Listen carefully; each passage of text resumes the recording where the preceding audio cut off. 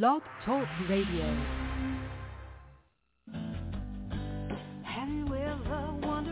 Welcome to MindShifters Radio with the Forgiveness Doctor, Dr. Michael Ryce.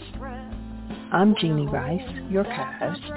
We also have co-hosts Dr. Tim Hayes and Michelle Bechet. We will share with you the wisdom of the first century Aramaic internal process of forgiveness.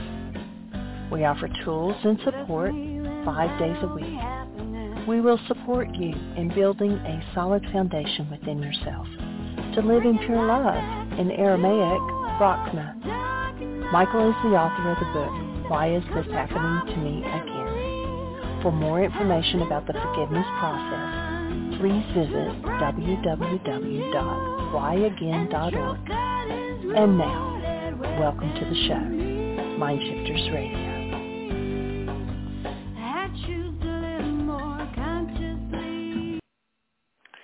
Hello and welcome to MindShifters Radio. I'm Tim Hayes. I'm your host for the first hour. And today is Monday, December 4th, 2023. As always, we're grateful to everyone who's joining us here today, whether you're listening live or through the archives, as we spend another couple of hours teaching and supporting people in using some of the most powerful, effective, efficient, and accessible tools I've ever encountered. These tools are available absolutely free through the tireless efforts of Dr. Michael and Jeannie Ryce on the website at whyagain.org. If you go to that website and click on the two words that say Start Here in the upper left-hand corner, it will take you to a page where you can download and read Chapter 24 of Dr. Michael Ryce's book. His book is titled, Why Is This Happening to Me Again? And that chapter of the book contains a narrative description and explanation of the primary tool in this work. That tool is called the Reality Management Worksheet, sometimes called the Reality Management Wake-Up Sheet. And it's a tool I've been using to great effect for 19 years now to improve the quality of my life and most of my relationships, and to turn any negative emotional experience I have into part of the infallible guidance system that each and every one of us has been given. You can also download the actual worksheet process itself. It's a simple PDF file. Click the link, download it, print it off, copy it as often as you'd like, and use it over and over again, absolutely free. You can also go to your app store and type in the three words Heartland Aramaic Forgiveness. And if you choose to do that, before you're done typing the word forgiveness, you'll see the glowing heart icon. If you tap on that, it will let you download a completely free and private app that contains the Reality Management Worksheet. It contains an abbreviated version of that worksheet process, and it contains a copy of the Dragon Klingon game, which is a wonderful way to introduce these tools to even younger audiences. We hope people do all of that soon and often, primarily because it tends to improve the quality of people's lives the more they actively apply these tools in their lives, and secondarily because it tends to prompt comments, questions, answers, and testimonials. And if you have any of those to share with us, please do so. Give us a call at 563-999-3581 and press 1 on your phone. Or if you choose not to do that, or you're listening through the archives and you'd like to register a question, you can send us an email. You can email me at tjh@mindshifters-academy.org. Or you can email Jeanie at jeanie@whyagain.org. That's whyagain.org. And if we get a comment or question from you through the email, we'll address it on the Internet show, and then as time allows, send you a notification about what day and time that occurred so you can listen back to the archives for your feedback or input. And we are very grateful whenever anybody chooses to do that, because it makes it far easier for us to live into our intention with this work when people let us know how this stuff is landing for them. The intention we have with this work is to be of service, and that's just one whole heck of a lot easier to do when we know how things are landing for you. How can we be of support? What's working and what isn't? And how can we help you progress in your ability to make good, effective, and efficient use of these tools to improve the quality of your life. That's why we're here. That's why the websites are maintained. That's why the Internet show has been going for almost 13 years now. It'll be 13. We'll finish our 13th year in January. And it's why the archives are maintained. It's why the app was developed. It's why Michael and Jeanie spend so much of their time, intelligence, money, and energy on this project and series of projects, because it has improved the quality of their lives, and their experience has been that the more other people apply these tools, the more it improves the quality of other people's lives. So, please let us know what we might do to support you in building the skills to effectively, efficiently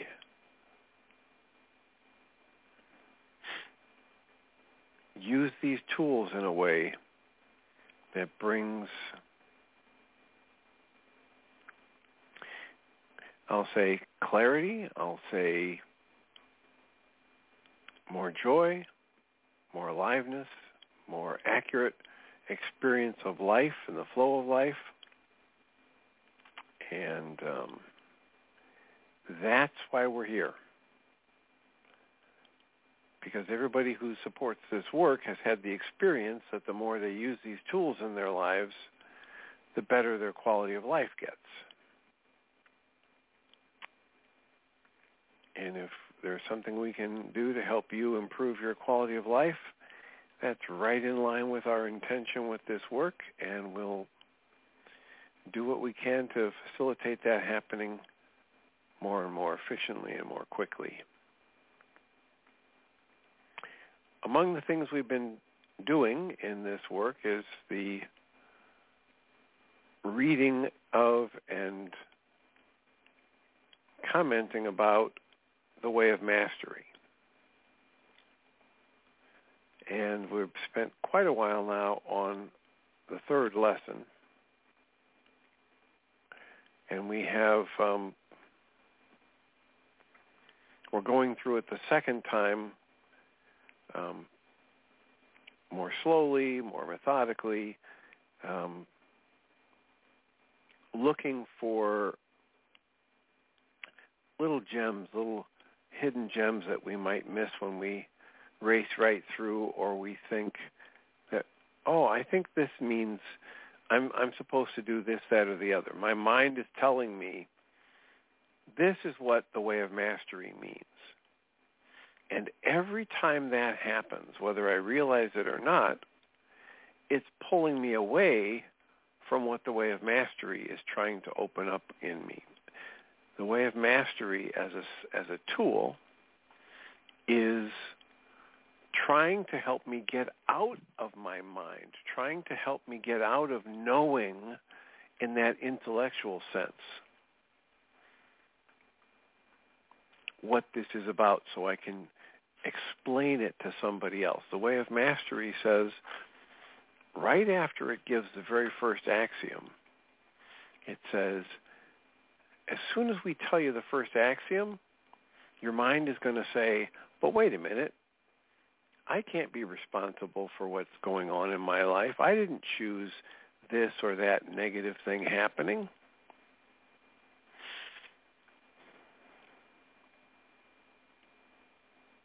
And almost immediately, the way of mastery, after it gives the first axiom, which is simply, nothing that you experience is caused by anything outside of you.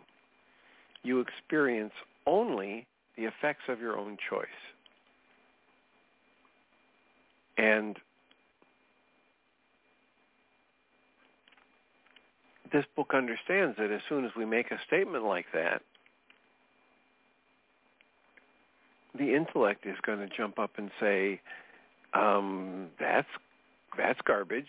That's not the way it really works. I didn't bring this on myself. I would never have created this upset or this panic.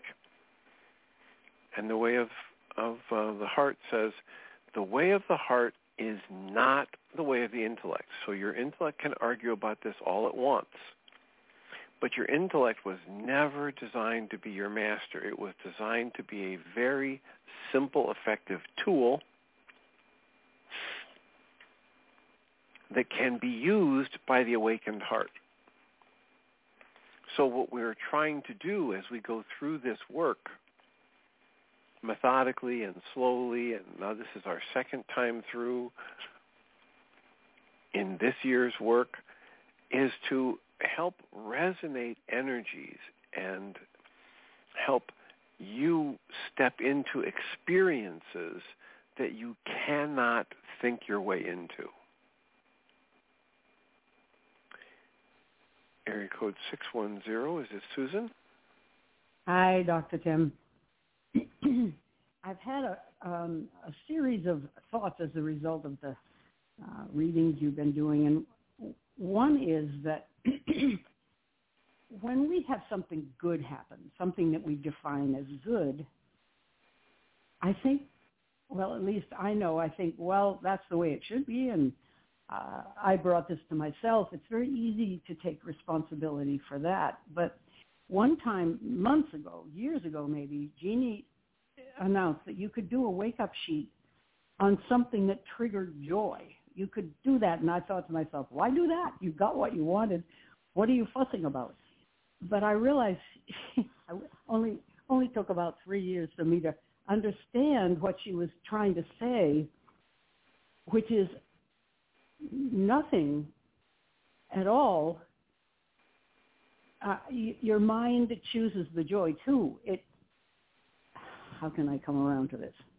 I guess I should start from a different angle. Yeah. Well, the point is, I want to do a worksheet around any time I think I have joy because X, Y, or Z thing outside of me. That something outside of me is causing my joy, that would be a really good reason to do a worksheet. Because that would fly against this first axiom that says I'm only experiencing the effects of my own choices. Mm-hmm. I'm only experiencing joy because I'm choosing joy in this moment. I'm only experiencing joy because of the interpretation I'm choosing and placing on this particular life event. I'm not experiencing joy because of this life event. Mm-hmm. That's good. And I'm led to think. Go ahead. Go ahead. Well, you might remember that recently I shared that I had a session with a married couple, and it was not too long into the therapy process, third or fourth session, they said, we're feeling a lot better. This is great.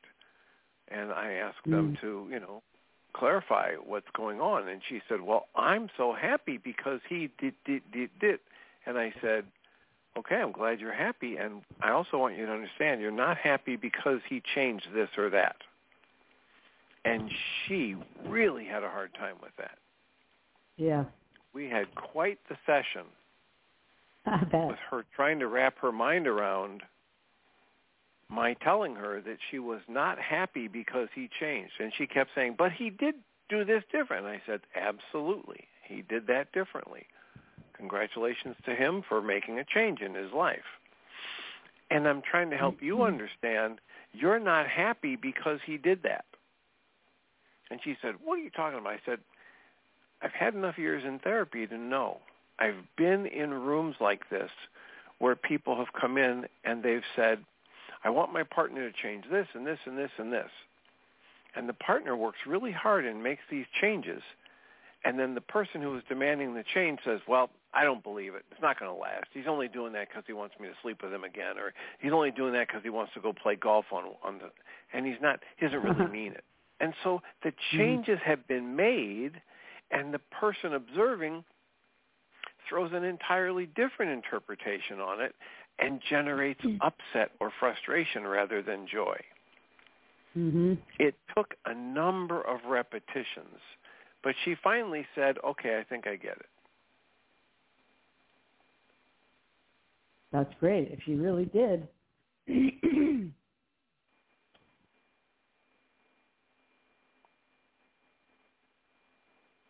So have you understood that at deeper levels? Probably not. But I have changed a basic thing about how I look upon a certain thing that I've done most of my life. Starting my first memory at age 4, developing a crush on a friend of my mother's who took me out of the house, and we lived in a little shack on the edge of the water all summer long. It was one of those amazing things that probably doesn't happen anymore. From the night school closed to the night before it opened, we lived in these little sunsuits and ran around barefoot, had nothing to do all day, which means we had everything to do all day, chase fiddler crabs and watch the tide come in. And I've talked about that before, but my mother had a friend down, and the friend was very different from my mother. And she sat beside me on the beach and sewed me a little doll's skirt or apron, and I fell in love with her. My heart just burned. I adored this woman. And I've had episodes of that throughout my life, and I've called them crushes, which is kind of demeaning. It's like taking the value out of them. It invites me to feel ashamed and embarrassed, as if that isn't a good thing.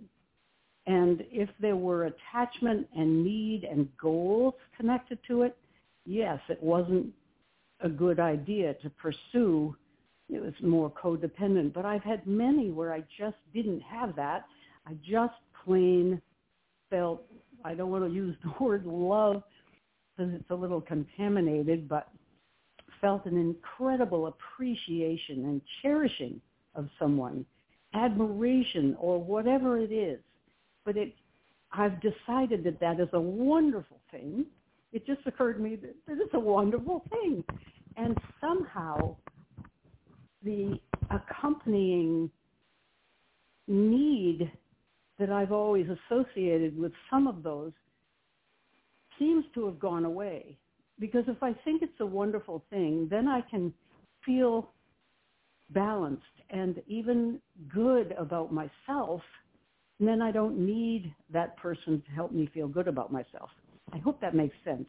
But it's been a big shift in my feeling of well-being and independence to have that view and to think it's a good thing and a gift, and the other person's darn lucky that I feel that way about them. And, you know, even the woman in my choir who I admire so much, I just decided that I can enjoy admiring her and loving her and listening to her sing and just thinking she's great and not feel as if I've got to get her to like me, because that's really none of my business anyway. And somehow that's connected with doing the wake-up sheet when something good happens. I guess it's on a very deep level making a different choice. And this one happens to help heal. Something's healing. I guess I'm finished talking because I don't know where to go from there. Well, it makes very good sense that if I'm understanding that I've had a belief system that says I'm only feeling this good because of that person or having them in my life or I'm seeing them as so much different and better than me, then I'm waking up to a distortion. Mm-hmm. I remember I was reading a lot of Greg Braden's books way back along the line, and he talked about a man that he worked with who was constantly falling in love. And he would go out to pick up their lunch order and come back and have fallen in love with the girl that was, you know, at the cash register. Uh-huh. And Greg talked about this in some great detail, and then he said he finally had a confrontation with this man where he said, do you realize that what's happening here is you're seeing in that person attributes of yourself that you're hiding from your awareness, and that's why you think you're in love with them? You're attracted to the hidden parts of yourself that you're seeing actively displayed in them.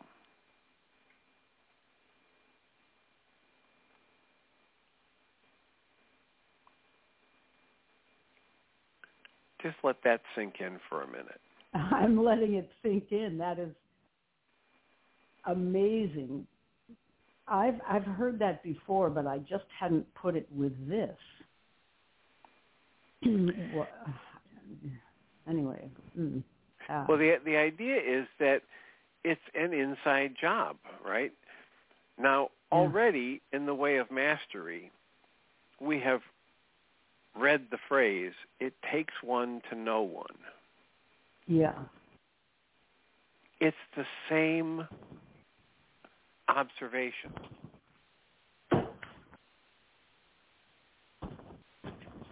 Right? This person, this friend of Greg Braden's, was constantly thinking he was falling in love because of the attributes in the other person. Mm-hmm. And Greg was telling him, look, you wouldn't even be able to comprehend those attributes in that person if they weren't yours. That's, I see what you mean, and yet in every obvious way, what this young singer has, I don't have a beautiful voice. I'm not tall. I'm not young. A lot of things I don't have that I see she has. And I admire them very much. You admire her youth? Yeah. Really? So just understand that if you play with these ideas, you're likely to uncover deeper resonating personality traits or integrities or, appreciation for life or whatever. The more you look at it, the more you're likely to uncover these things are there and that they're in you. Mm. And remember, I don't know the absolute truth of any of this, but in the Greg Braden work, what he was talking about is that this person that Greg was working with, Greg said, what he's doing is he's resonating with these qualities that others are freely expressing that his coworker was suppressing within himself. Wow. Oh, I wish I could be as young. I wish I could be as extroverted. I wish I could be as playful. I wish I could be as honest, etc. Mm. And okay, yet, I can see. And yet what Greg was saying is that his coworker has those traits in him, otherwise he wouldn't be able to recognize and appreciate them, but he's just not living into them right now. He's suppressing them in different ways. Mm. And if he wakes up to his true nature and allows and, swims in it, appreciates it, etc., then things are going to change.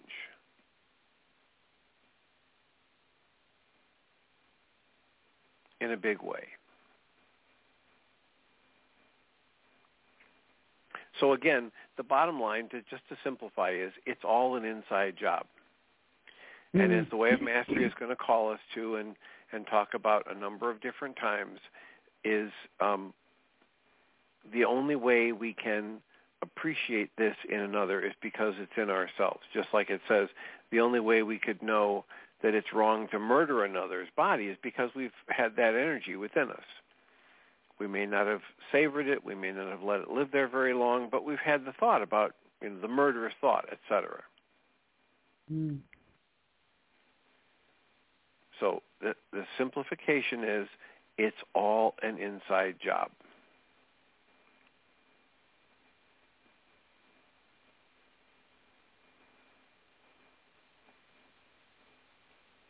And everything we can do to keep bringing the focus back into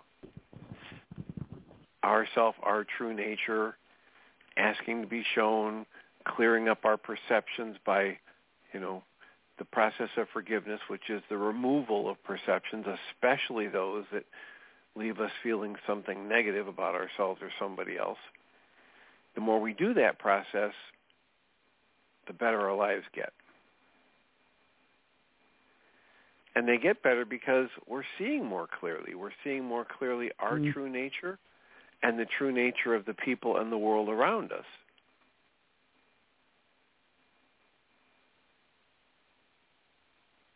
Does that make sense? It does, yeah. With this woman, I can see some things that she does that I wish I could do. She is more dignified. She reserves herself. She doesn't go overboard being friendly, for instance, which could go two ways. She doesn't talk much about herself, and here I am on the radio show talking about myself all the time. She has something held apart and in reserve that she's not just spending. So yeah, I can see that she has a kind of, even though she's much younger, she has a kind of dignity about her that I don't feel I can take. You don't feel that what? I can take it for myself. Do that. Oh, okay. Even though it's already there. You think so? That comes as a surprise. Oh, yeah. No, it's there when I teach. I have a different person teaching. Somehow I just know my stuff and it gets very simple. And I run a good fitness class.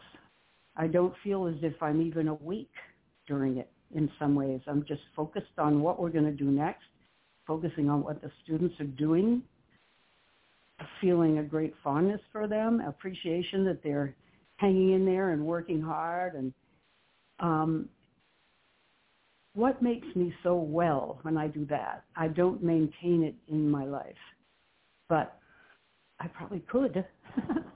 Well, and here's the thing, is that what's probably happening in other areas is that the traumas and the woundedness and the younger parts of yourself are getting resonated in the activity. And when you're at the top of your game, when you're in the teaching role, when it's something you absolutely know, those things aren't getting resonated. Yeah. So before we forget about That's it, true. I thought I'd ask, do you remember our conversation about who was talking to who what day and who was on first and who was on second? I do. Yeah. Do you remember that in that conversation, I was talking about the book Give and Take? Did you ever look into that book? I didn't. I wrote it down. I haven't done a darn thing about it.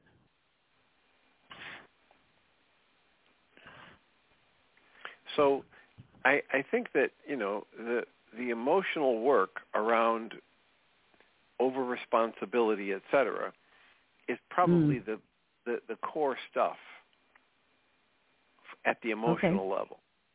And yet, at the intellectual level, it might benefit you to take a look at Adam Grant's book, or at least, find a way to get a summary of it, or, listen to what I already said about it, because the primary things that he found that separate givers who are at the poverty level from givers who are at the way above average socioeconomic level are critical things like the givers at the high end of the spectrum only give from their abundance. And they give in ways that nourish them as well as others. Mm-hmm. And then they give to givers far more than they give to takers or matchers.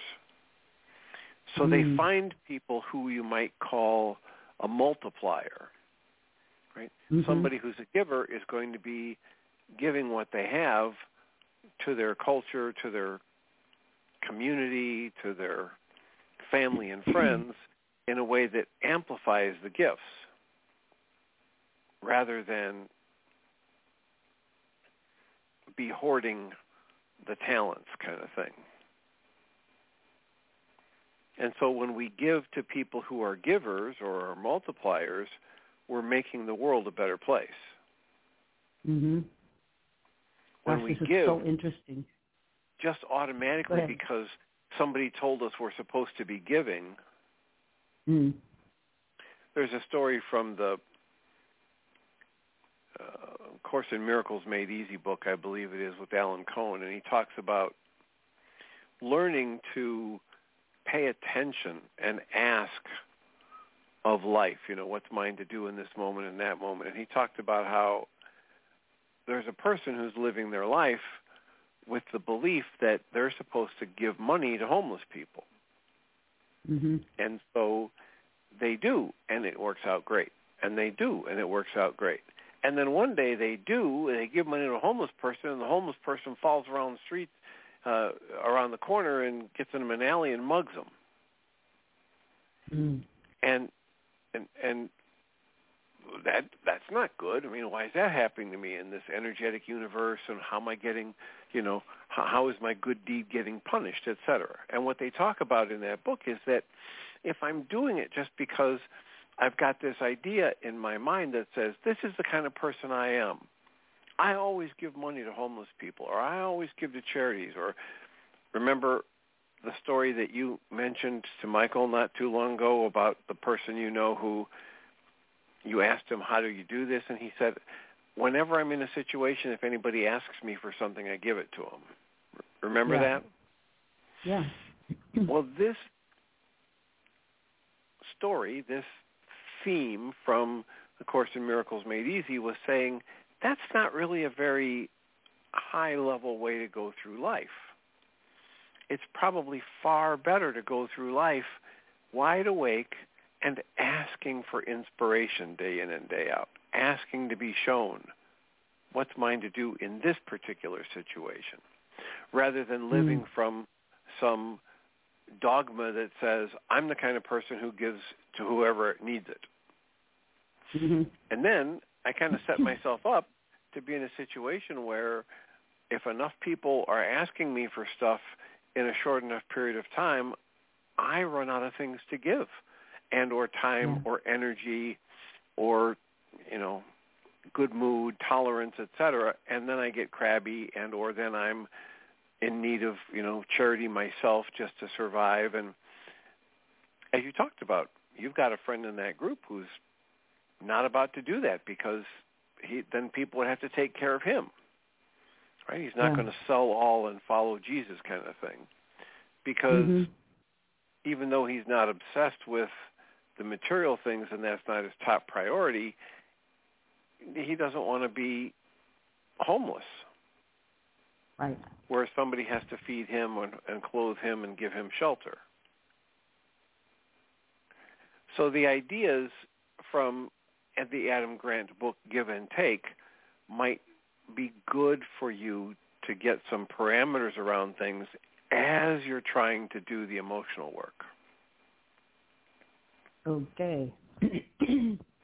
Because you might find that you like the ideas in that book or the ones we've just talked about, and yet you can't say no whenever anybody asks you. And then that's the emotional block that would, find some good resolution if you did the worksheets around over-responsibility, et cetera. Yeah. Does that make sense? It does. it's bringing up an issue between Tim Bingham and me having to do with this family we've helped for years in Mississippi. And I don't need to go into it except that I came from a family that worked very hard to have enough. Everything was secondhand, dented, unlabeled cans. My mother would go behind the grocery store and get wilted vegetables that had been thrown out. She'd make stews, and we were fine. We had enough, but it was at some ingenuity and effort by my mother, who counted every penny that came into the household. And then I married Tim Bingham, who we dated for quite a while, and he said, I have a confession. And I said, what? And he said, I'm rich. And it turns out he's not as rich as somebody might think of, billions and billions, not at all. But he was afraid that I was interested in him because he had money. And I was brought up to be careful, but I never even thought. I always figured I'd have enough. We always did. It was like a given. And I said, oh, well, that's nice. So, and he said, what? What? You don't care? And I said, well, we'll be fine either way. And he said, I can't believe you're saying that. And we are very different. Whoops, I'm sorry. Are you still there? I pressed a button on my phone. Yes. Okay. Yes. I'd love to read this book and maybe even read it, have Tim read it too, and discuss these things, because we approach giving in a very different way. And since I'm not the breadwinner and he is, we come to disagreements on some things. We have the money and this person needs it. How about it? He'll say, no, I'm stretched too far. I don't want to do that. He'll give a hard no, whenever it strikes him. And I think, oh my God, we really could do this. Why aren't we doing this? Anyway, it's all about what that book sounds as if it's about. Yeah, and there's some really good questions there, like should you do everything just because you can? Good question, Dr. Tim. But isn't that kind of like just living from a fixed belief or a dogma, rather than living awake and aware and observing in the moment and asking to be shown what's mine to do here and how can it be a blessing to myself and others? Right? This is not just how can it be a blessing to others, it's myself and others, because if I'm connected to everyone and everything, as these teachings tell us, anything I do that's truly good for me can't be bad for anybody else. Mm-hmm. And so if it's really good for me to watch my finances so that I don't end up overextended or in the poor farm or whatever, needing somebody to rescue me, then that can't be bad for anybody else. It may not be the perfect, easy solution that the other people want in this moment as they're looking at, what they assume my resources are, et cetera. But that doesn't mean that it's the right thing for me to do, to just give indiscriminately. Yeah, and I don't think we do. Yeah, but you're right. You're right. It's worth looking at very much more in an organized way. Well, and if you and Tim both read a book like this, it might help you have those conversations in a way that's more productive. Yeah.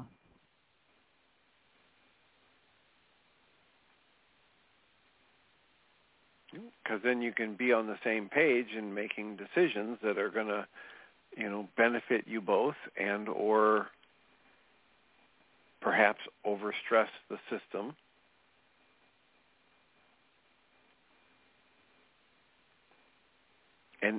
And the primary thing, and I don't remember all of the points that Adam Grant made in that book, but one of the primary things is the people who were givers, who ended up in the top 25% of the socioeconomic level, one of the keys was they only gave after they and their family were well taken care of.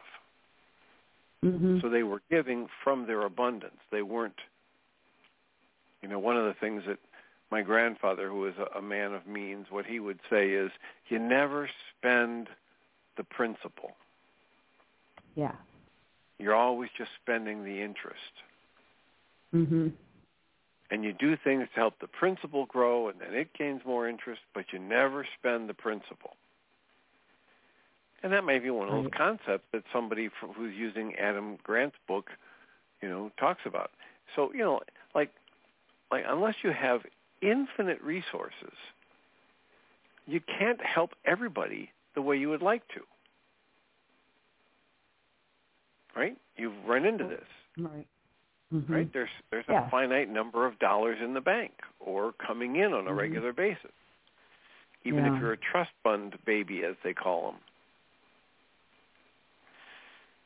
And, there are powerful examples in our lifetime of people with many millions of dollars who are in debt. Yeah. How can that be? MC Hammer is one name that comes to mind. Many, many millions of dollars this guy was making. You can always spend more than you make. Is it wise? No, but it's very possible. And there are all kinds of people that will help you do it. Now, some of those people want to sell you a yacht, and some of those people just want you to buy them a house. And if you're the one who's in the position with the purse strings, your hands on the purse strings, the question is begged, how do I make a good decision about this? Do I make my best decision about this from a dogma, from a fixed belief that says, I always help whenever anybody asks? Or do I make the best decisions about that when I'm living in the moment and living from the question and asking to be shown? And that's what Way of Mastery would ask us to do. To understand, in the very first, before we even get into the text, it says, here's a promise. Do these three things, and your success will be assured. What are those three things? Give up everything you think you know. Well, you can't live from a dogma if you've given up everything you think you know. Mm-hmm. What's the next thing? Give up everything you think you want or need.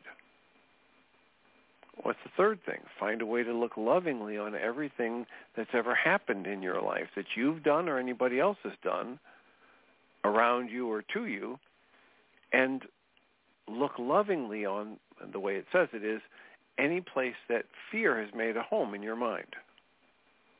So in other words, choose for love over fear in every situation. Mm. Especially those in your mind, in your history, in your thoughts about yourself, in your negative judgments about yourself and others. And that is the core of the forgiveness process, to dismantle the judgments and therefore to dismantle the negative perceptions that those judgments have given rise to.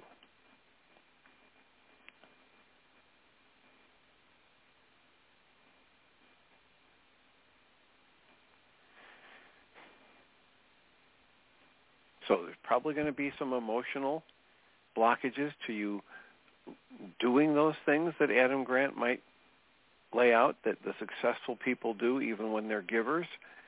And if you encounter those emotional blocks, you say you'd like to do this and you just can't bring yourself to do it, that's where the tools come in. Yeah. And then when I dismantle whatever is in me that generates a negative emotional state, then things flow better.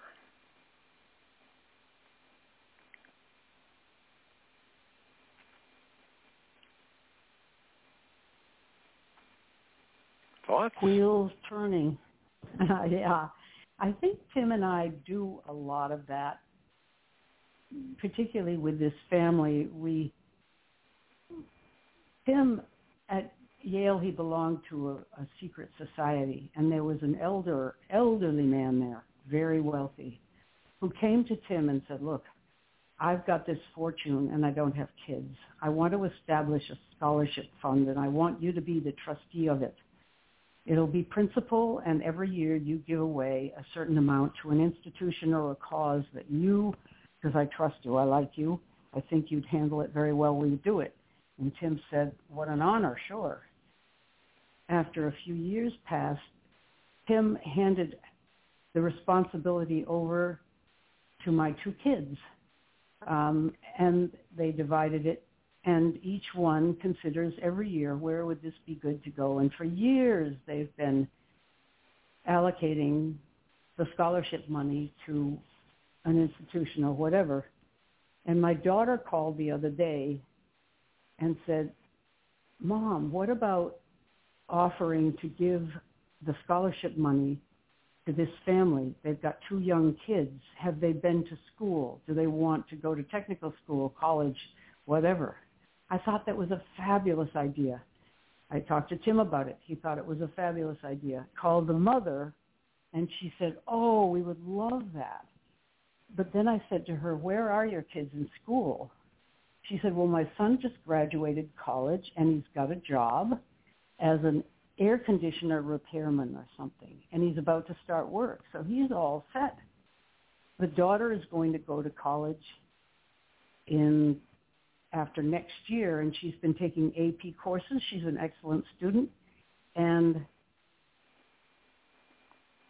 she would really, if she doesn't get a scholarship, and she might, it would be wonderful to have that money. So already I'm thinking, this is a family who is not just asking for a donation and not doing anything. They have been very responsible, and the mother is carrying too much of a load, making $12 an hour and trying to keep her kids in food and clothes and shelter and trying to maintain a house she built herself years ago, and the mortgage is too high, and she really is beyond her means right now. So we're doing what I think Adam Grant says the people with means are doing at some extent, and we've been talking to the mother. The mother's quite sick. She has an aneurysm. She may not even live very long. Then the kids will be orphans, and we're thinking about what that means and hoping that that's not true. But already we're not just pouring money in, but she has bills week by week, and Tim doesn't feel terribly good about covering those bills. My daughter, on the other hand, says, Mom, she's just at the edge of going under. This is a family you could really help. And as soon as they can, they'll be on their feet and they'll run it from there. So Tim and I are having this talk. He says, I feel stretched out. We are covering a lot of bills for a lot of family members. He says, I just don't want to do that right now, although we could. So this is the rub. This is a hard thing. It's right in our face. But the book might really help.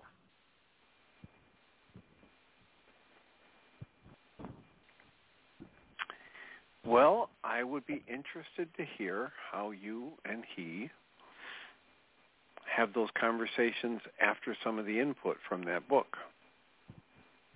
It's a great idea. And, it might just be that it's time for somebody else to step up and help this family, and that Tim is, reached the point where he's, that the stress it would put on him isn't worth it to him. Yeah, that's how he feels. Whether that's right or wrong, that's how it is for him. Yeah. Well, remember, this judging right or wrong is a trap. Okay. Right? That's what, to judge something as right or wrong, that means you have to believe you know something. And now you've already jumped right out of the pathway of the heart. Right. That's good. I hadn't connected it. Give up what I think I know. Okay. Yep. And then everything you think you want and need. And then? Well, brother, Dr. Tim, you're hitting the jackpot. What I think I want and need is to be a good person. And if I don't help these people, I'm bad. It's pretty much like that. Absolutely. Cancel that goal. Put that on worksheets. Absolutely. It's safe and healing for me to act in ways that others judge as a bad person. That or is for me to be seen as a bad person. Mhm. Yeah.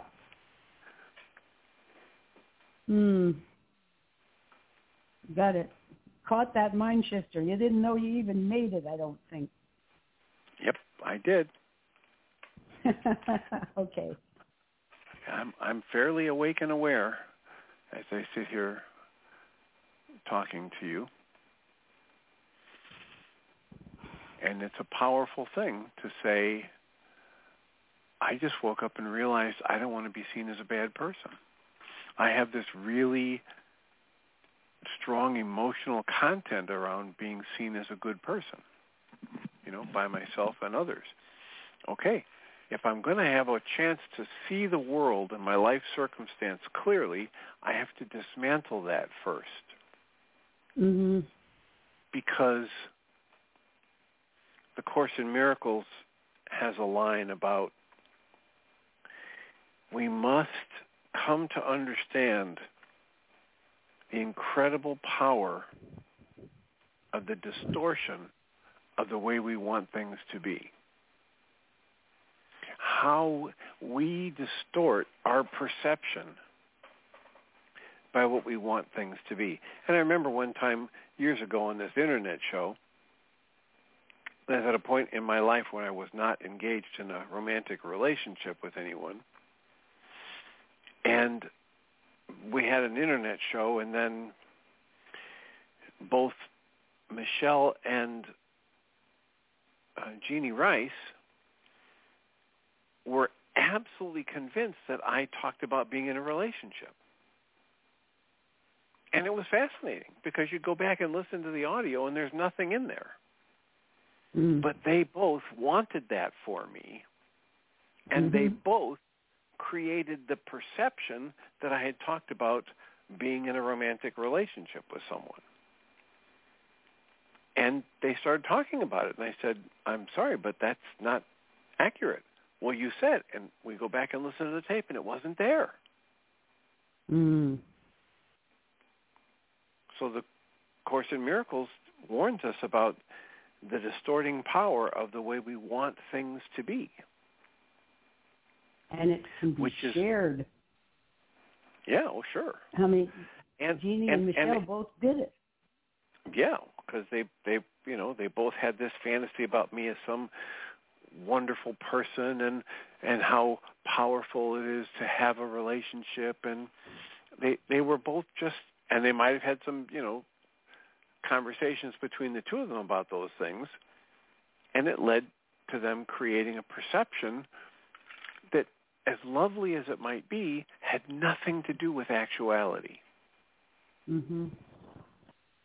And that's the point of all of this. That's why the Way of Mastery and the Course in Miracles and the Kabbalist manuscript try to teach us about canceling our goals and dropping everything we think we know and everything we want, and understanding about the power of the distortion that we create in our own perceptual fields when we're holding on to a desire or a craving or a longing or a goal, that we don't have the capacity to just immediately initiate the action that was, achieve that goal.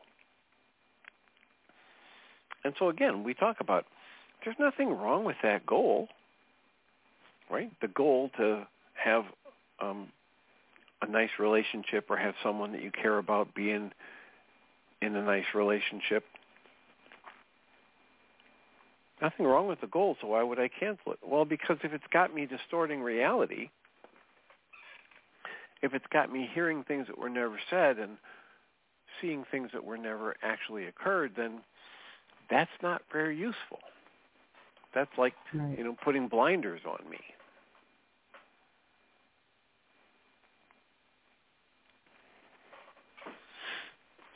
So, according to our agreement, I'm turning on the microphone for area code 541. You're in the air.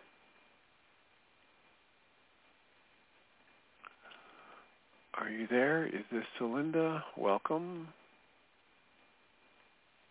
Yes, it is. I had to get to the door to shut it and then back to unmute. Bravo to both of you for this marvelous conversation. I just love it. And it's exactly what I'm working around now. And I just wanted to thank you both for your sharing and your honesty and your willingness to investigate things perhaps that might be uncomfortable, because you're helping me so much. How is this exactly what you're working on now? How's it relevant? I have a worksheet that I just did that I can share tomorrow with you. And I also woke up with a totally different perception about the issues from the heart. And I don't have time to go into it today, but I will put it on hold for tomorrow. And it just interfaces beautifully with my worksheet for me, and also on the awareness that I woke up with this morning of how I had limited what Yeshua was saying about, for out of the heart of man comes the issues of life, or the issues from that person. And so I'll share that with you tomorrow. Okay. I just wanted to express my appreciation for how much I'm being helped by your and Susan and anyone else's ongoing conversations with ongoing themes like you're working with. And it brought me to do a worksheet. When I feel led to do a worksheet, I add them to my other processes, my healing processes that I'm doing, and I just am grateful, so grateful. All right. Well, I'll look forward to hearing more about that tomorrow. And if you're going to do that, the earlier you can do that in the show, the better. And although it's welcome at any time. So I'll mute you so you can listen to the second hour. Thank you for the call and the input. Susan, any last comments from you? No, I'll get the book and start going on it. It's a good idea. Okay. All right. Well, as always, thank you for the call and the input. It's great to hear from you. I'll mute you so you can listen to the second hour if you so choose. And we're down to our last couple minutes, so I'll remind us all that we come from love. We're made of this stuff we call love. We actually are love, and everything else is false. And I'll welcome Jeanie Ryce. Thank you, Dr. Tim. And first, what was the book that you were referring to there? The book is simply titled Give and Take. Give and Take. Okay. And it's by Adam Grant, Grant. Right. Okay, thanks. All right. Have a wonderful show. Thank you. So welcome, everybody, to the second hour of MindShifters Radio. Today is Monday, December 4th, 2023. And Michael is in another project right at the moment, and I just had a very intense physical therapy, have an earache and a headache. So I am going to play On Creating Consciously Part 2. And tomorrow is also a pre-recorded show, not for any reason other than it is Aria's Christmas play at school that starts right at 2 o'clock. So we'll be playing another interview between Mitch Rabin and Michael for tomorrow's show. But today's On Creating Consciously, Part 2. Enjoy.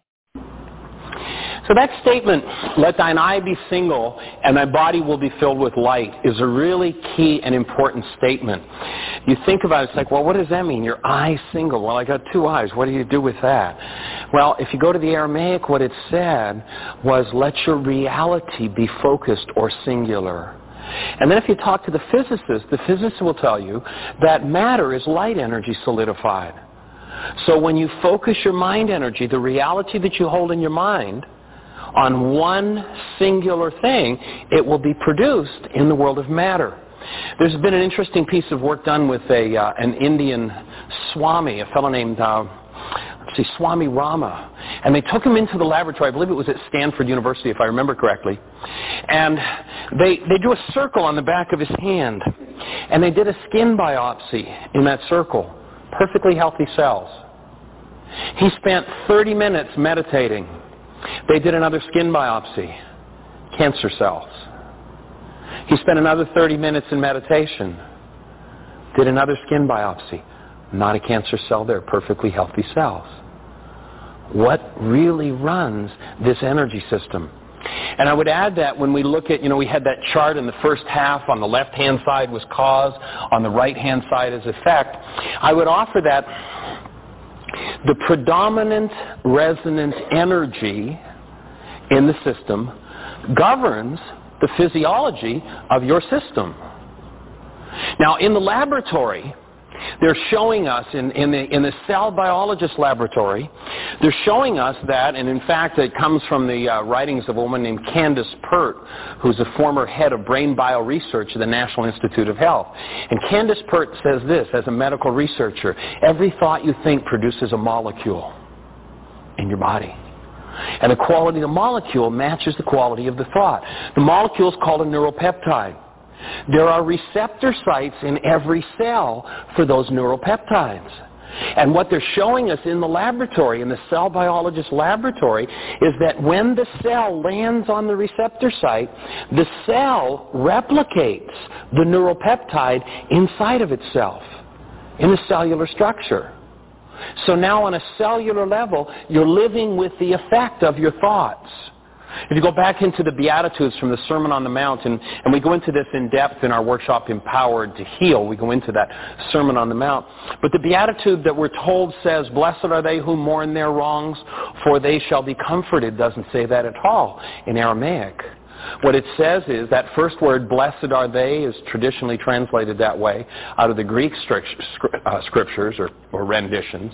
In the Aramaic, what it says is, a latent neural structure implanted by God to guide you to happiness and well-being will become your conscious possession, you who, and then each of the Beatitudes is an instruction.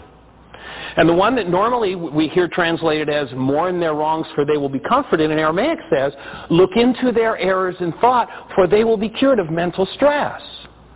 Now you put together what the cell biologists are telling us, what happens. You think a thought, it produces a molecule. The molecule lands on a receptor site, and it replicates itself inside the cell.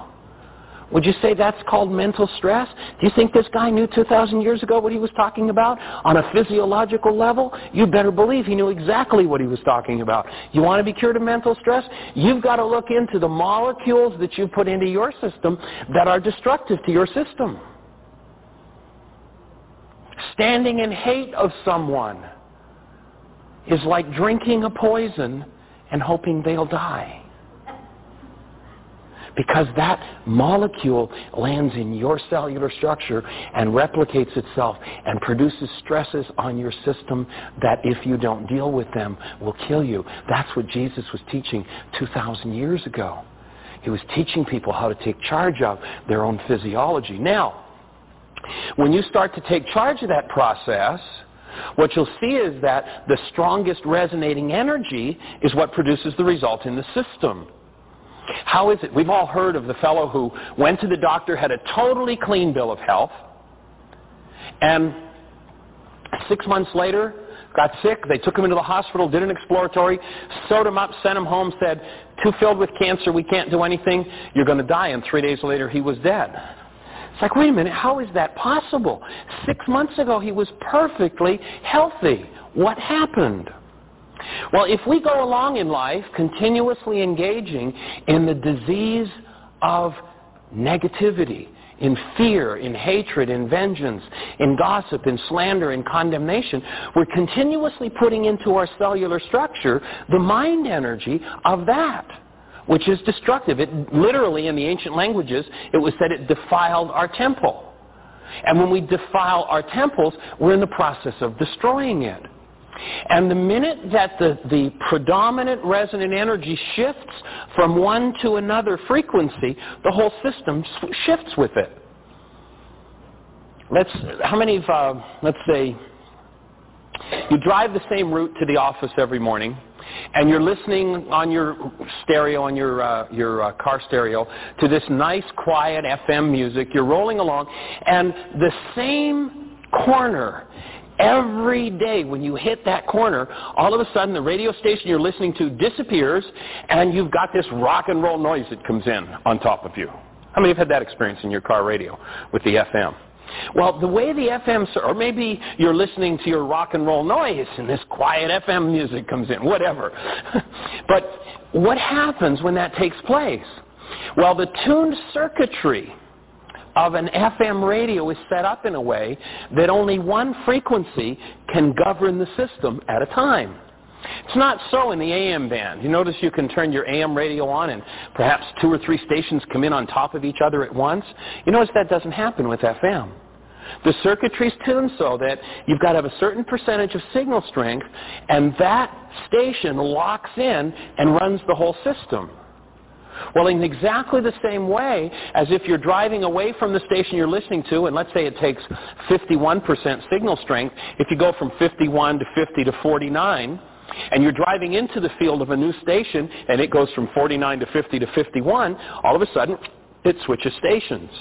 If we have the person whose physiology is expressing health, and they continue in the fear mode, or the anger mode, or the hatred mode, when that signal shifts and it moves and becomes the predominant resonant energy, all of a sudden the whole cellular structure starts to shift into disease. That's how someone can bring about a disease process that quickly. And so it's the focused energy. Let thine eye be single. And so if the predominant resonant energy in the system moves from health to disease, we see the system moving into disease. Now, how does miracle healing happen? Well, all you have to do is reverse the process. Unfortunately, we're not used to seeing people reverse the process. It's not unusual to hear about Joe or Harry or Bill that had a totally clean bill of health, and they're now in this terrible process, or this terrible disease has stricken them. Why do we think that to have somebody who has a disease process going on, and we hear that they've moved to health all of a sudden, is a miracle? It's not miraculous.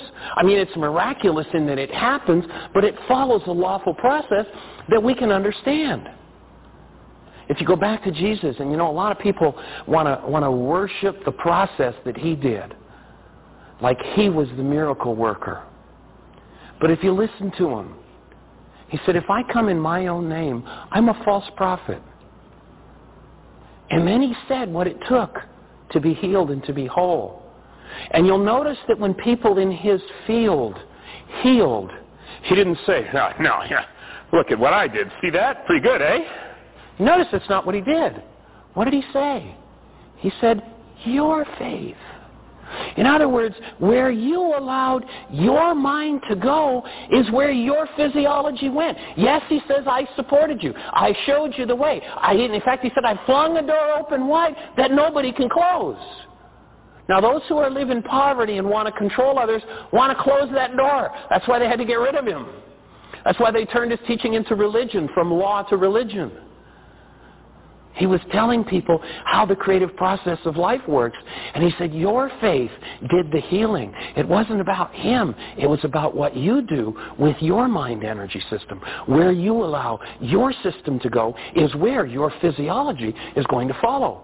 And it doesn't matter if you're walking toward the precipice of disease and you're a day from death, a half a day, 2 hours, 2 minutes from death. If you reverse the mind energy process, you can step back and 2 minutes to 10 minutes to 2 days to 2 weeks to total health by shifting the way the energy is focused in your system. And forgiveness is a major key for how that process works. But you can't look at the effect world and believe in it and go to the cause world at the same time. You know, when we did that equation in the first half of the workshop, we had the cause world on one side of the equation. We had cause over here. We had effect over here. Now, an interesting thing in the Aramaic language is that the word cause and effect are singular in Aramaic. They're not separated. The Aramaic mind would not think of engaging in a cause without experiencing its effect. Sometimes it takes time for the effect to unfold, and so it looks like the cause and the effect aren't connected, but in Aramaic, one word represents both. And when you recognize that your creative process follows where your mind energy goes, you can't serve cause, which would be the realm of the creator, of God, and effect, which would be the realm of matter or mammon. Remember, you cannot serve God and mammon, for you will cling to one and despise the other. So if you're looking at the effect world and letting your mind energy be sourced by the effect world, then you're worshiping the world. You're serving the world. And so you will produce a world that looks like that, and you'll be limited to that. If you give that process up and go first to the Creator, then you have the option and the opportunity to go to the cause level and no longer be stuck in the effect world. And I believe that what Jesus was telling us 2,000 years ago was that our purview, the thing that we are capable of, is to live on this side of the equation. That's where we're capable of living. But most people are stuck on this side of it, looking at what's already existing in the world and letting their mind energy be so focused in that area and therefore sourced from that area. You'll go back and you'll remember that Jesus said to people, what does it profit a man to gain the whole world? In other words, everything on this side of the equation, and lose his soul, which is that which is at cause level, on this side of the equation. What does it profit you to do that? And then, do you remember what he did after he said that? Do you know what his next act was? Take a look at it. It's an interesting thing to look at. He was talking about which world you're focused in. What does it profit you to get everything together here?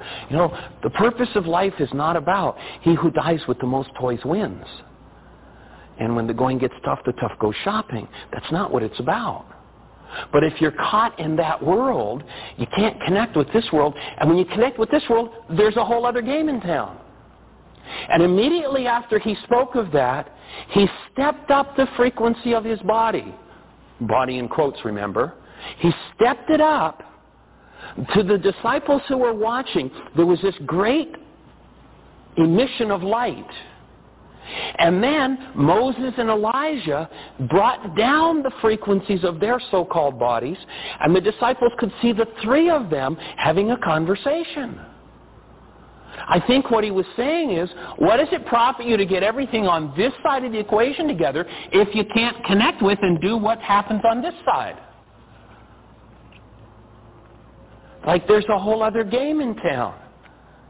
And when we recognize that there's a whole other game in town, in our workshop, Purpose, Personal Power, and Commitment, we go into what's the other game? How do you determine what your part is in the other level of things? But that there is another level that we are capable of living at. And we can't serve both of them. It just can't be done. And so the decision has to be made as to which direction you're going to go with that. And as you do, there are 4 stages that one will tend to go through. And those 4 stages are quite identifiable.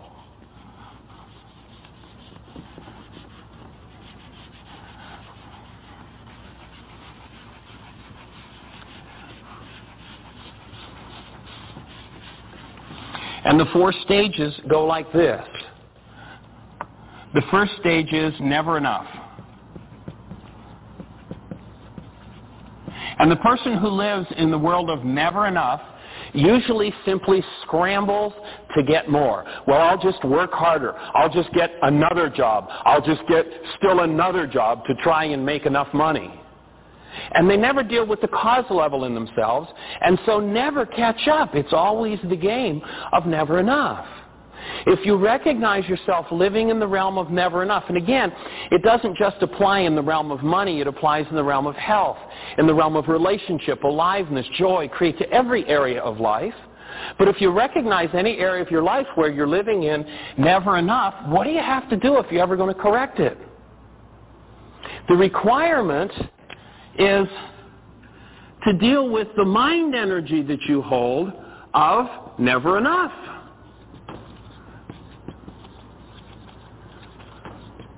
When you deal with the mind energy of never enough, then everything's going to go.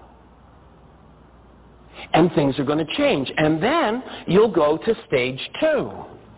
And stage 2 is a stage of day late and dollar short. Anybody recognize that one? Now, that day late, dollar short mentality is another level. It's a step beyond never enough. But you look at the average person that's at day late, dollar short, and they just pray for more money. And they just work harder for more money. But they never deal with the cause level of them that creates day late, dollar short. And if you can identify with that, you might remember back to a time when, maybe you earned $50 a week. And the bills were $52. And you got paid on Saturday, the bills were due on Friday, right? And so people said, oh God, if only I could make $100 a week. So what happened? That person got to the point where they made $100 a week, right? How much were the bills? $104. Still got paid on Saturday, the bills were due on Friday. And the person who's stuck in the effect world says, oh God, please, how about if I could just make $200 a week? And what happened?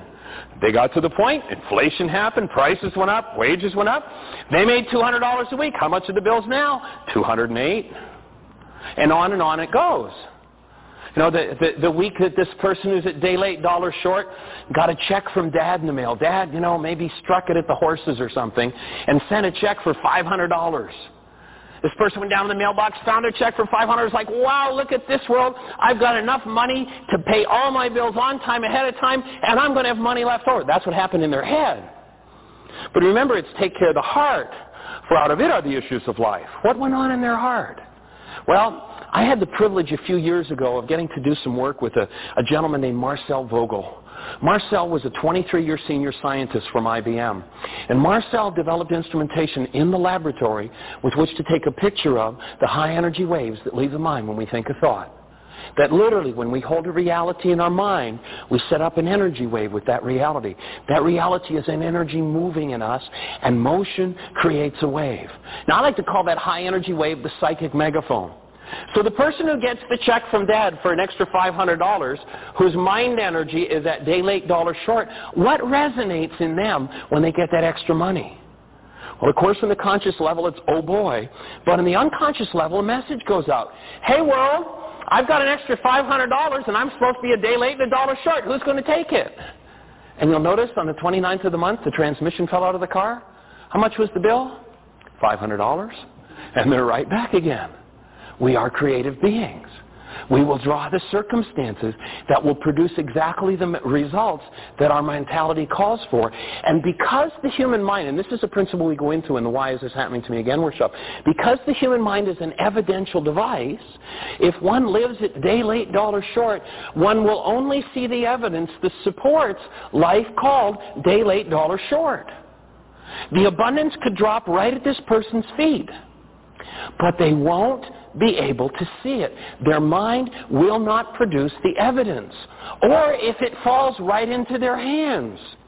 How many stories have we read about people who won the lottery, millions of dollars, and 5 years later, they were right back in the same financial condition they were in the day before they won the lottery? Why? Because we're creative beings. And if we don't get a shift in the mind energy system, we don't get a shift in the effect world, except that perhaps temporarily there will be one. So if one's at day late, dollar short, what one needs to deal with is the mind energy of day late and dollar short. Then, once one's done that, you go to the third level. And the third level is the level of just enough.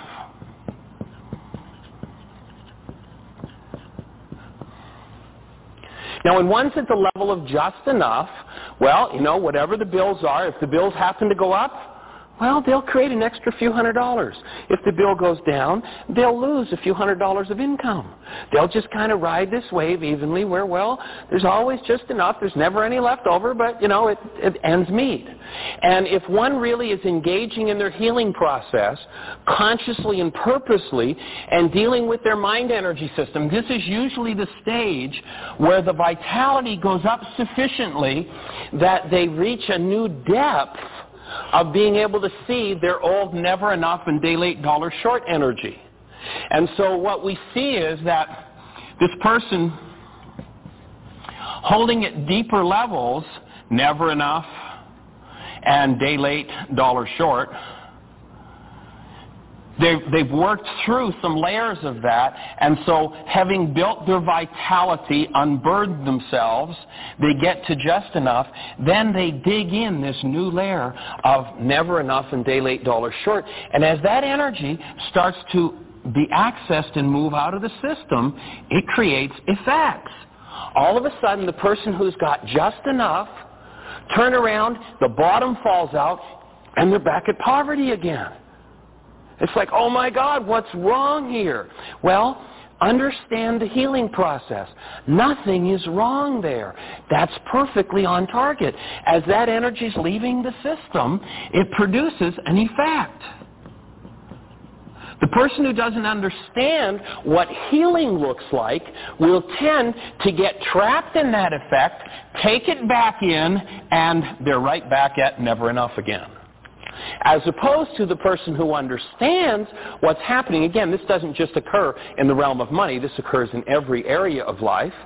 Whereas the person who understands says, I'm clearing out some of my deeper levels of never enough and day late dollar short, so it creates effects in my world, but I'm not going to get lost in that effect. I'm going to look at it and say, boy, I'm glad that energy's moving out. I'm willing to go through the symptoms that are required. In the disease process, people who hold disease energies that are debilitating to them, if they're ever going to work through their debilitation, the energy of that debilitation is going to have to come up. And on the way out of the system, it's going to become expressed in their physiology. And it's going to look like perhaps a terrible disease. But if they're consciously engaging in their healing process and understanding what that's about, and we go into the healing crisis or the healing process in the Why Is This Happening to Me Again workshop, is they understand what that looks like, they keep doing their work, and that's where they have faith. That's where the faith faculty comes in.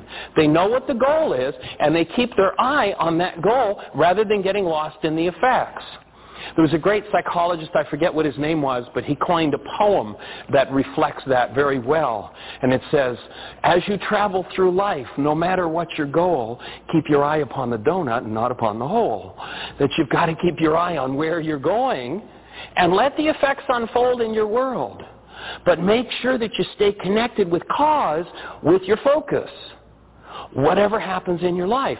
And as you stay connected with cause, you will become more and more empowered and be able to dig up these old energies and move them out of your system until you arrive at that destination, which is level 4, and that is total abundance. And to deal with the mind energy of just enough is what allows you to move to that level and clearing out each and every one of these other levels in regard to your finances, in regard to your relationships, in regard to your health, in regard to just simple aliveness and joy in life. The principle is identical in every area.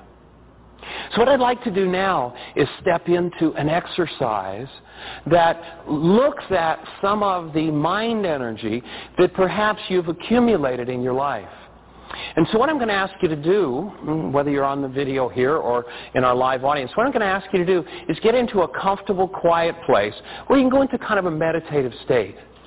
And we're going to start to touch into some of those other levels. And so I'm going to ask you to just get quiet, sit comfortably, and if you would, have a pen and paper available so that if you touch into anything significant for you, you can just make a quick note of it, just jot it down. And so allow yourself to take a deep breath. If there's any tension anywhere in your body, breathe into that tension and let it soften.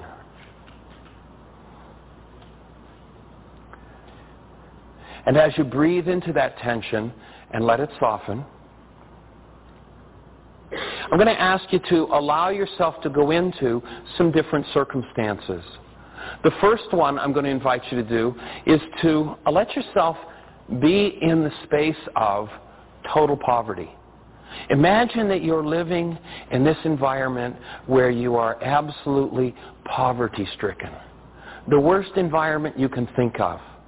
Let yourself, in your mind's eye, be there for a few moments. Now, if you have a concern about, don't want to go there because I might create it, we're going to invite you to go there, and part of the process will be cleaning it up. So if there's anything that resonates with it, we'll use this as an opportunity to clear it out of the system, or at least to start the process of clearing it out. So take a deep breath. Let yourself be in that place of poverty. And as you find yourself there, imagine that your parents and your siblings come to visit. How do you feel about them seeing you in this place of dire poverty? How do they feel about it? What do you say to them? What do they say to you?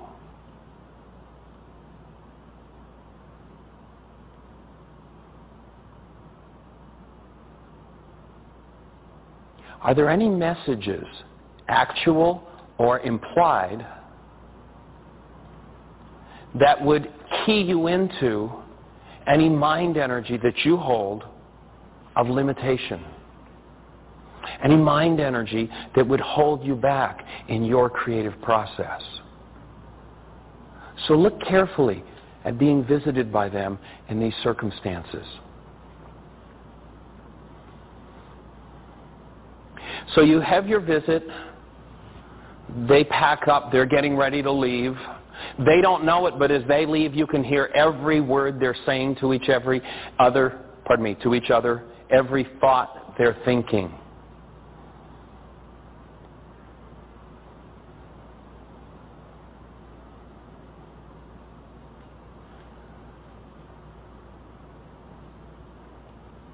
Are there any messages, actual or implied, that might show you the source of some mind energy that has limited you in your life? And then a second group of visitors comes, and they're some of the early authority figures in your life. Perhaps ministers, teachers, priests, rabbi, early employers, neighbors. Those early authority figures come to visit. How do they feel about seeing you in this place of poverty? And how do you feel? What do you say to each other? Are there any messages, actual or implied, that might show you the source of some of the mind energy that has limited you in your creative process? If so, make a note of it.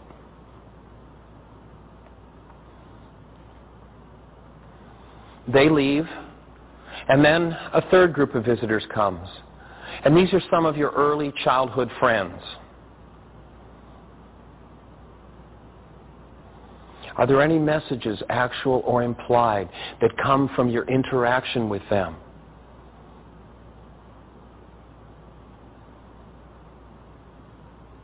That would show you any possible source of mind energy that might limit you?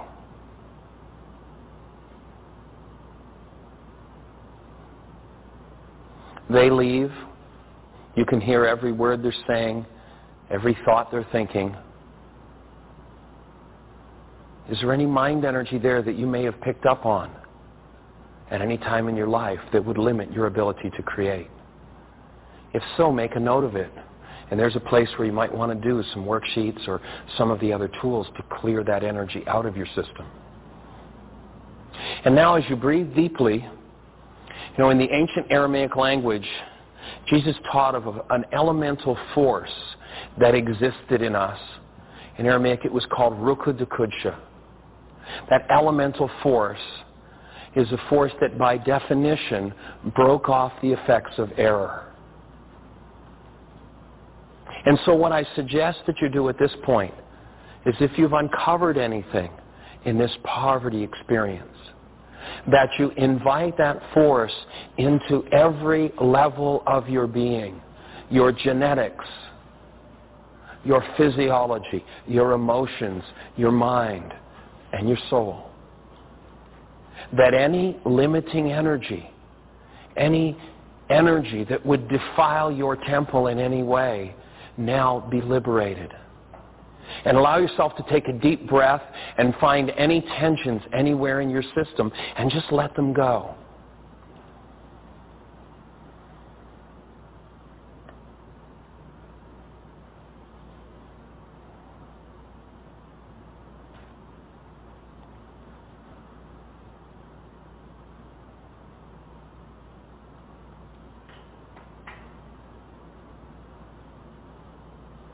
And as you breathe into that, let every part of you soften and let loose. In the Aramaic language, the word forgive is to cancel, to let loose, to untie. That every image, every thought, every emotion that would lock in poverty now is softened by that internal force. It is loosened and let loose from you.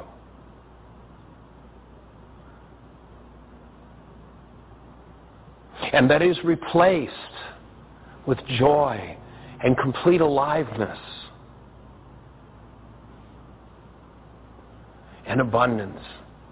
In the Aramaic language, where we're told that the scriptures speak about a fall of man, in Aramaic it doesn't speak of the fall of man. What it says in Aramaic is that we forgot how to live in abundance. Ask now to be restored to your rightful place of abundance in every area of your life. And then allow this scene of poverty to just fade from your vision. And then move to a new place. And in this new place, you're in a place of mediocre. It's small, it's adequate, it's clean, it's home, but it's pretty mediocre. Allow yourself to be in that place of mediocre. And now, that first group of visitors, your early authority figures, come to visit you.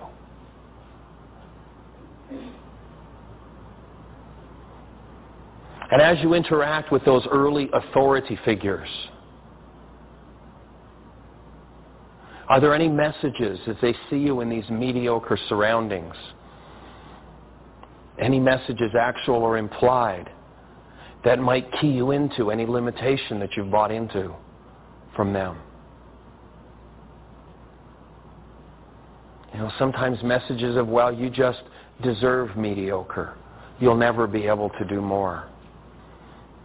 Or you've got to just stay at that standard because you're not allowed to rise above your parents. Or whatever messages might be there. Just allow them to come to awareness. Make a note of them if they're important, if there's any work to be done in that area.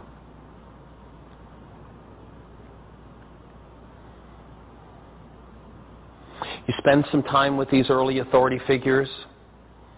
You complete your visit with them. They're getting ready to leave. They don't know it, but you can hear every word they're saying. You can pick up on every thought they're thinking as they leave. Are there any messages, actual or implied, that would limit your ability to create your life in complete abundance in every area of your life?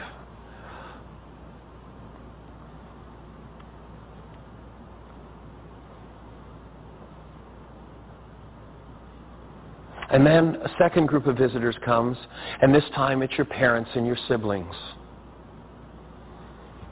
As they see you in these circumstances of ordinary, these circumstances of mediocrity, how do they feel? How do you feel? What do you say to each other? Are there any messages, actual or implied, that you can see might have given you some mind energy that you bought into that might limit your ability to create in your life.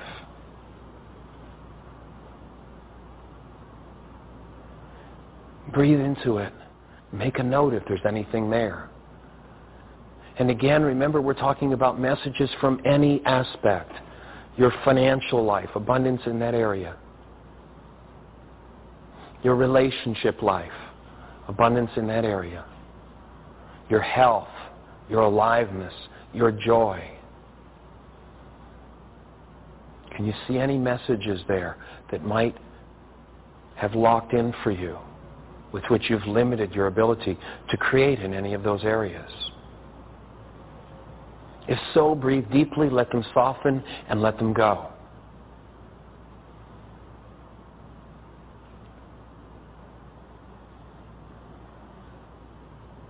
And now that third group of visitors comes. And they're your early childhood friends. They come and visit you in these circumstances of mediocre. How do you feel? How do they feel about being there? What do you say to each other? Are there any messages, actual or implied?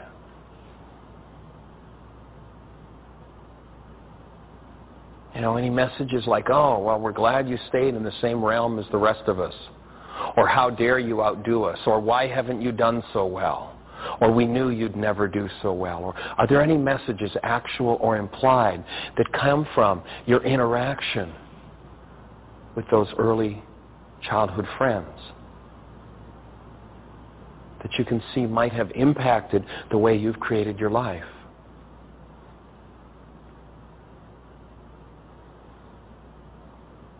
If so, breathe deeply into your structure, let it soften, and let it go. Once again, invite that power. You know, that power was called Ruka Dakuchi. It's been translated from the Aramaic language as the Holy Spirit in the scriptures we normally see. But in the Aramaic language, there's no disembodied spirit being that's referred to.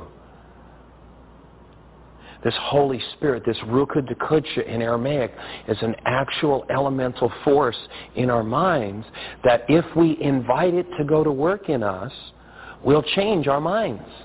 That it's a power capable of processing and changing those energies that we hold within us. The denial of that force is what leaves us in unforgiveness. Because in our own minds, we don't have the processing power to change that. So it's important to invite that force in rather than deny it access to your mind. It knows exactly how to process you through whatever your limitation is if you're willing to stop holding on and if you're willing to truly let go of whatever it is you're holding on to. It will shift it and bring it to perfection for you. Without that force, there is no forgiveness possible.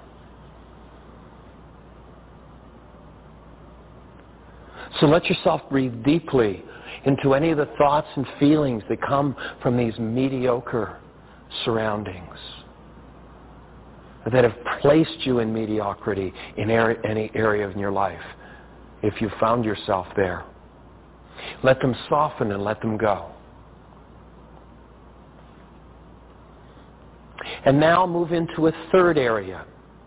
This time we're going to invite you to go to absolute and total abundance.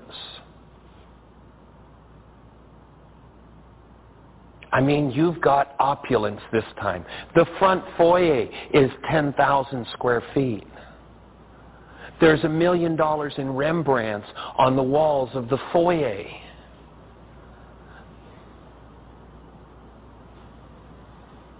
You're sitting back in your library. It's a magnificent library. The only library in the country that even comes close to it, and it's a second by a long shot, is the Library of Congress. It's such a library. So you're sitting in these opulent surroundings, leisurely doing some reading, and the butler, shows in your parents and siblings. How do you feel about being there as your parents and siblings come in? How do they feel about seeing you there?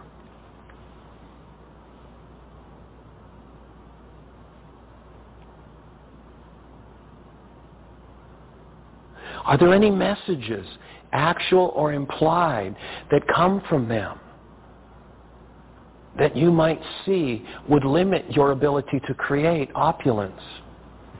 Are there any messages?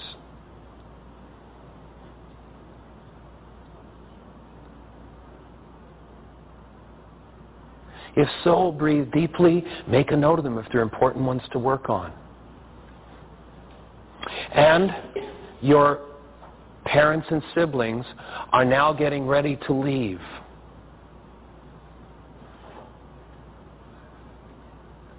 And you've got a gift for each of them. Watch very carefully how they receive this gift. It may tell you a lot about the mind energy you have of receiving. You reach into the desk drawer and you hand them each a set of keys for their new Mercedes. How does your mother receive it? How does your father receive it? How do each of your siblings receive that key that you hand to them? Is there any mind energy about receiving that you can see has rubbed off on you from their way of receiving that would inhibit your ability to receive abundance? Remember that in the Aramaic, the fall was not a fall. It says in Aramaic, we forgot how to live in abundance. We forgot how to live out of our connected space to our source and appreciate what comes out of that connectedness. At workshop I told you about earlier, there was a woman at that workshop that came up to me afterward and told me about a friend in her life that had been dealing with some abundance issues. And just stay with this opulence for a few minutes. She'd been dealing with abundance issues, and she'd asked her friend for some help. And her friend was really looking for guidance on how to help her. And that night she had a dream. And in her dream, God took her into this huge warehouse. It went as far as the eye could see. And stacked from floor to ceiling on every square foot of every aisle of this warehouse were these beautifully wrapped gifts and presents. And she turned to God and she said, God, why are you showing me this? And God said, this is the warehouse where I store all the gifts that my children have asked me for and then refused delivery when I went to give them to them. Notice how your parents and your siblings receive. And see if there's anything in yourself to clean up about receiving. So your parents and your siblings leave with their new Mercedes. And then that second group of visitors comes. This time it's the early authority figures. Again, you're leisurely reading and the butler shows them in. How do they feel about seeing you in these circumstances? How do you feel about being there? What do you say to each other? Are there any messages, actual or implied? I'm amazed at how many people the message they get is, oh, you must have done something illegal to have this. Are there any messages about your abundance that came from these early authority figures? If so, make a note of it. And it gives you a key as to where to do some of your work.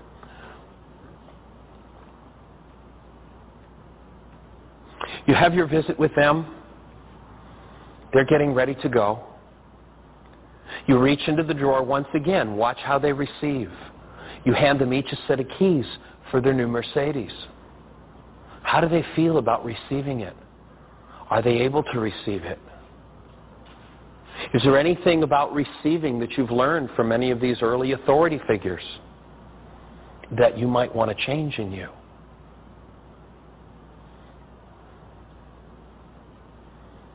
So those visitors leave. They drive off in the new Mercedes. And then the third group of visitors comes. those early childhood friends, how do they feel about the butler showing them in to your library, where in leisure and luxury you're reading?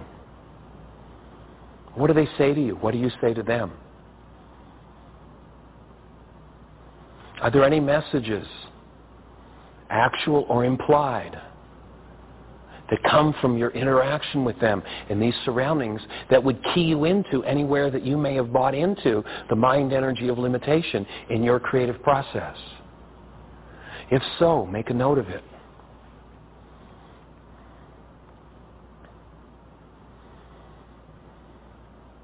Breathe deeply.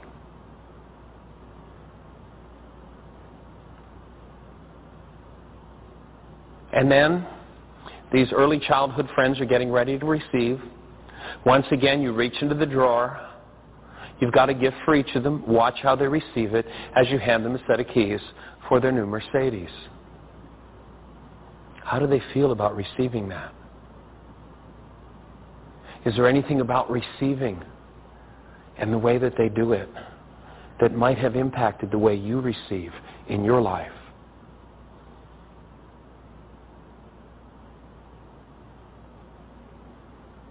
If so, make a note of where that work is to be done. Those early childhood friends leave. And now you breathe deeply, and once again, anything that you've touched into, anything in you on any level that would limit your ability to create total abundance in your life, you now invite that higher power into that part of you. That power that in Aramaic was called Ruka Dukuj, that elemental force that breaks off the effect of our errors.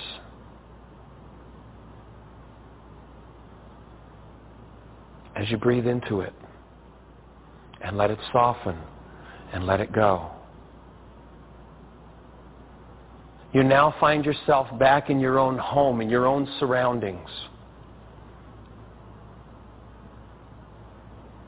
You decide to go down to the mailbox. And as you go down to the mailbox, you reach in and you get the mail, and you notice there's an envelope there, and the return address is the millionaire. And your name's on the envelope. Actually see that envelope in your hands as you take it out of the mailbox. You open it up,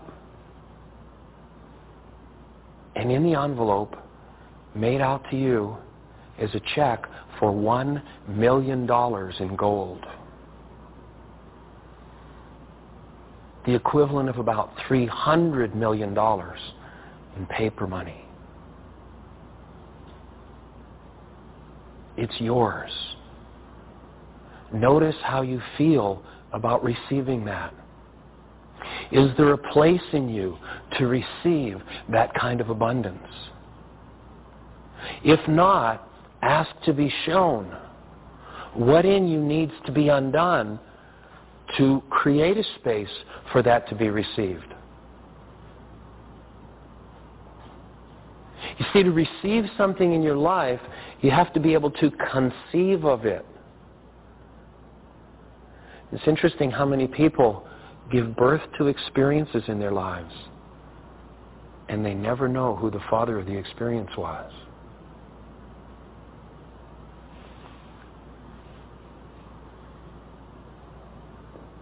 And so you look at that and you receive it.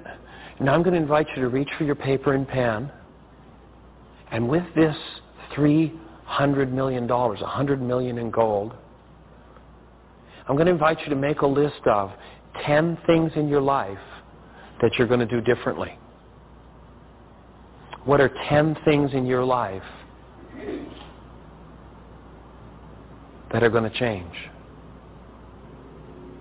And I'm going to ask you to make that list now.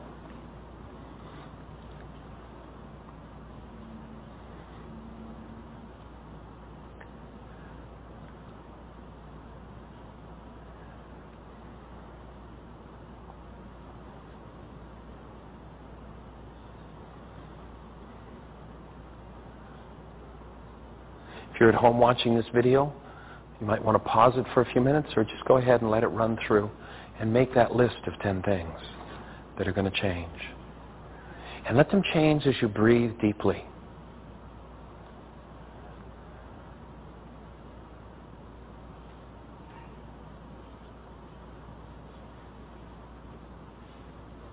Is everybody breathing as you make that list? If you're not, I invite you to look at how you hold your breath as a way of shutting down. You know, every energy system has a switch, and the switch for the human mind energy system is the breath. Where you stop breathing is where you lock things down. And so as you make this list, let yourself breathe deeply and freely.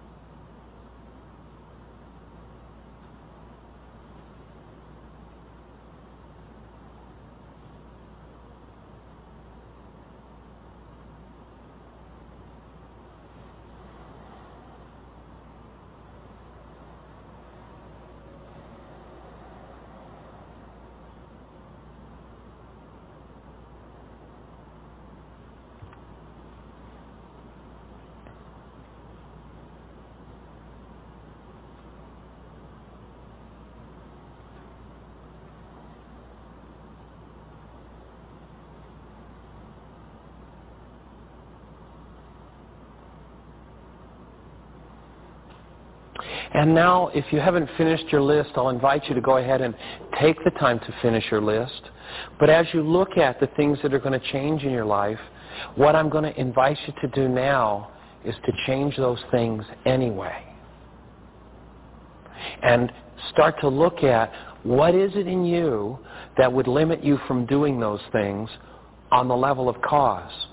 Well, you might say, well, I don't have $100 million in gold. Well, right. But remember, the level where you're a creator isn't in mammon, isn't in the realm of gold. The level where you're a creator is in the realm where you exist as a created spiritual being that has the capacity to originate mind energy. And so I'm going to invite you to start creating those things now in your life on the level of cause. And yes, there may be an incubation period, but this will unfold as you create it and as you give it energy. Now remember, you can't create it on the level where you're a creator and be mesmerized and hypnotized by what's going on in the world where maybe there's lack.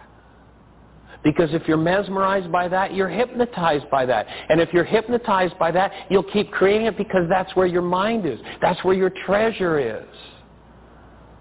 You remember the Master said, seek ye first the kingdom of God. Don't look in the world of rust and moth. Don't look in the world where thieves come. Because that's not where you're a creator. That's not where your power lies. Look in the world where you're a creator. What did he say?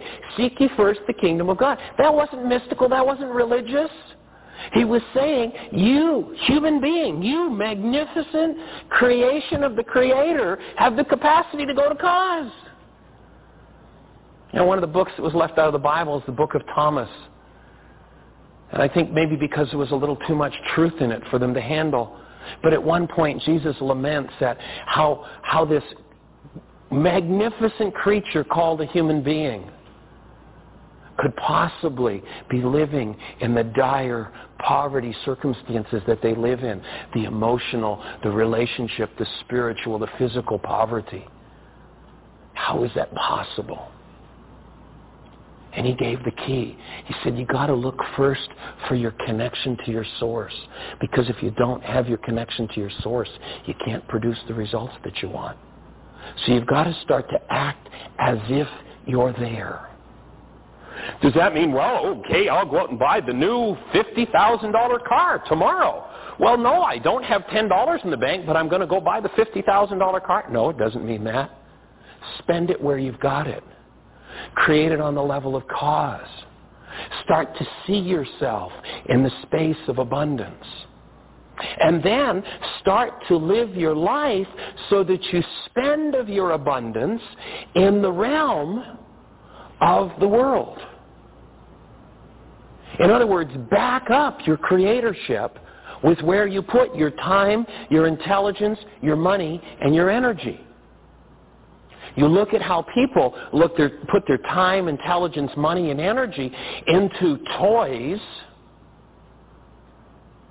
and forget all about supporting their spiritual growth. What you'll find is the principle that was given in the scriptures was that you had to tithe. Oh, here comes the pitch for money. No, it's not about money. Tithing isn't about money. That's one part of it, but that's really a small part of it. Yes, it makes sense to invest in your spiritual process and what supports your spiritual process at a level of 10%. But more important than that is to do it with all of your resources. I use the acronym TIME, time. You've got to arrange your life so that 10% of your time is spent in the realm of creatorship, in supporting your spiritual development, in seeking the kingdom of God. Oh, well, Michael, I can't do that. I've got 2 jobs. I have to work 18 hours a day. 10% would be 2.4 hours a day. How could I possibly do that? I can't. Well, I know when I first came in touch with this type of thinking, I had 3 businesses. I had 60 employees. I worked about 18 hours a day, 9 days a week. It wasn't possible. I now spend 24 hours a day, 7 days a week in this process. As you start to reorganize your life and you look at what's really important, you'll invest in what's important. And your development as a spiritual being is important. Your intelligence, your own original intelligence has to go there. Not my intelligence, yours, has to be applied to your spiritual development. Your money, yes, your finances, and your energy. Your alive, vital energy, not at the end of the day, I go home and I'm going to have a nap. I mean, meditate for a couple of hours. You are a divine creative being created in the image and likeness of the Creator. I join with you in being that and living that at every moment in your life. And I appreciate the opportunity to share this time with you.